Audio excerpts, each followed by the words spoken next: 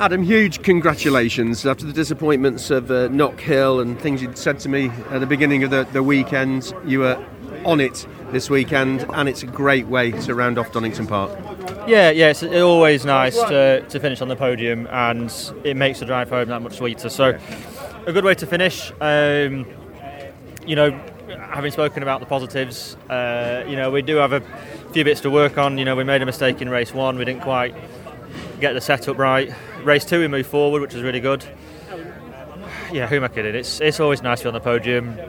Bit of champagne, another trophy. So good few points, and hopefully carry this momentum into Silverstone. Important point, that the momentum that you and the team carry, and also for your own self-confidence as well, knowing that you're in there, you're on the podium, and that capability is still there. Yeah, 100%. And I think towards the end of the race, we had a bit more pace in the cars. That is a strength and weakness of the front-wheel drive and rear-wheel drive. It's difficult to overtake, though. These guys are so good. They know exactly where to put the car, and you have to come up with something fairly, intuitive to get round them. So it's hard work, but hats off to Rory and to Aaron. They did a good job, and I do feel a bit for Dan. I don't know what happened to him, but.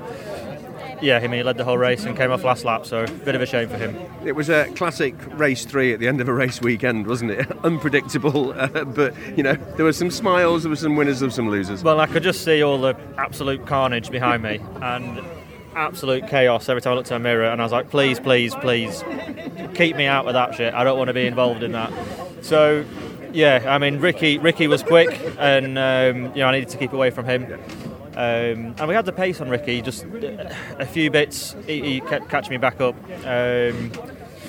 But yeah, no, nice way to finish a hard weekend actually.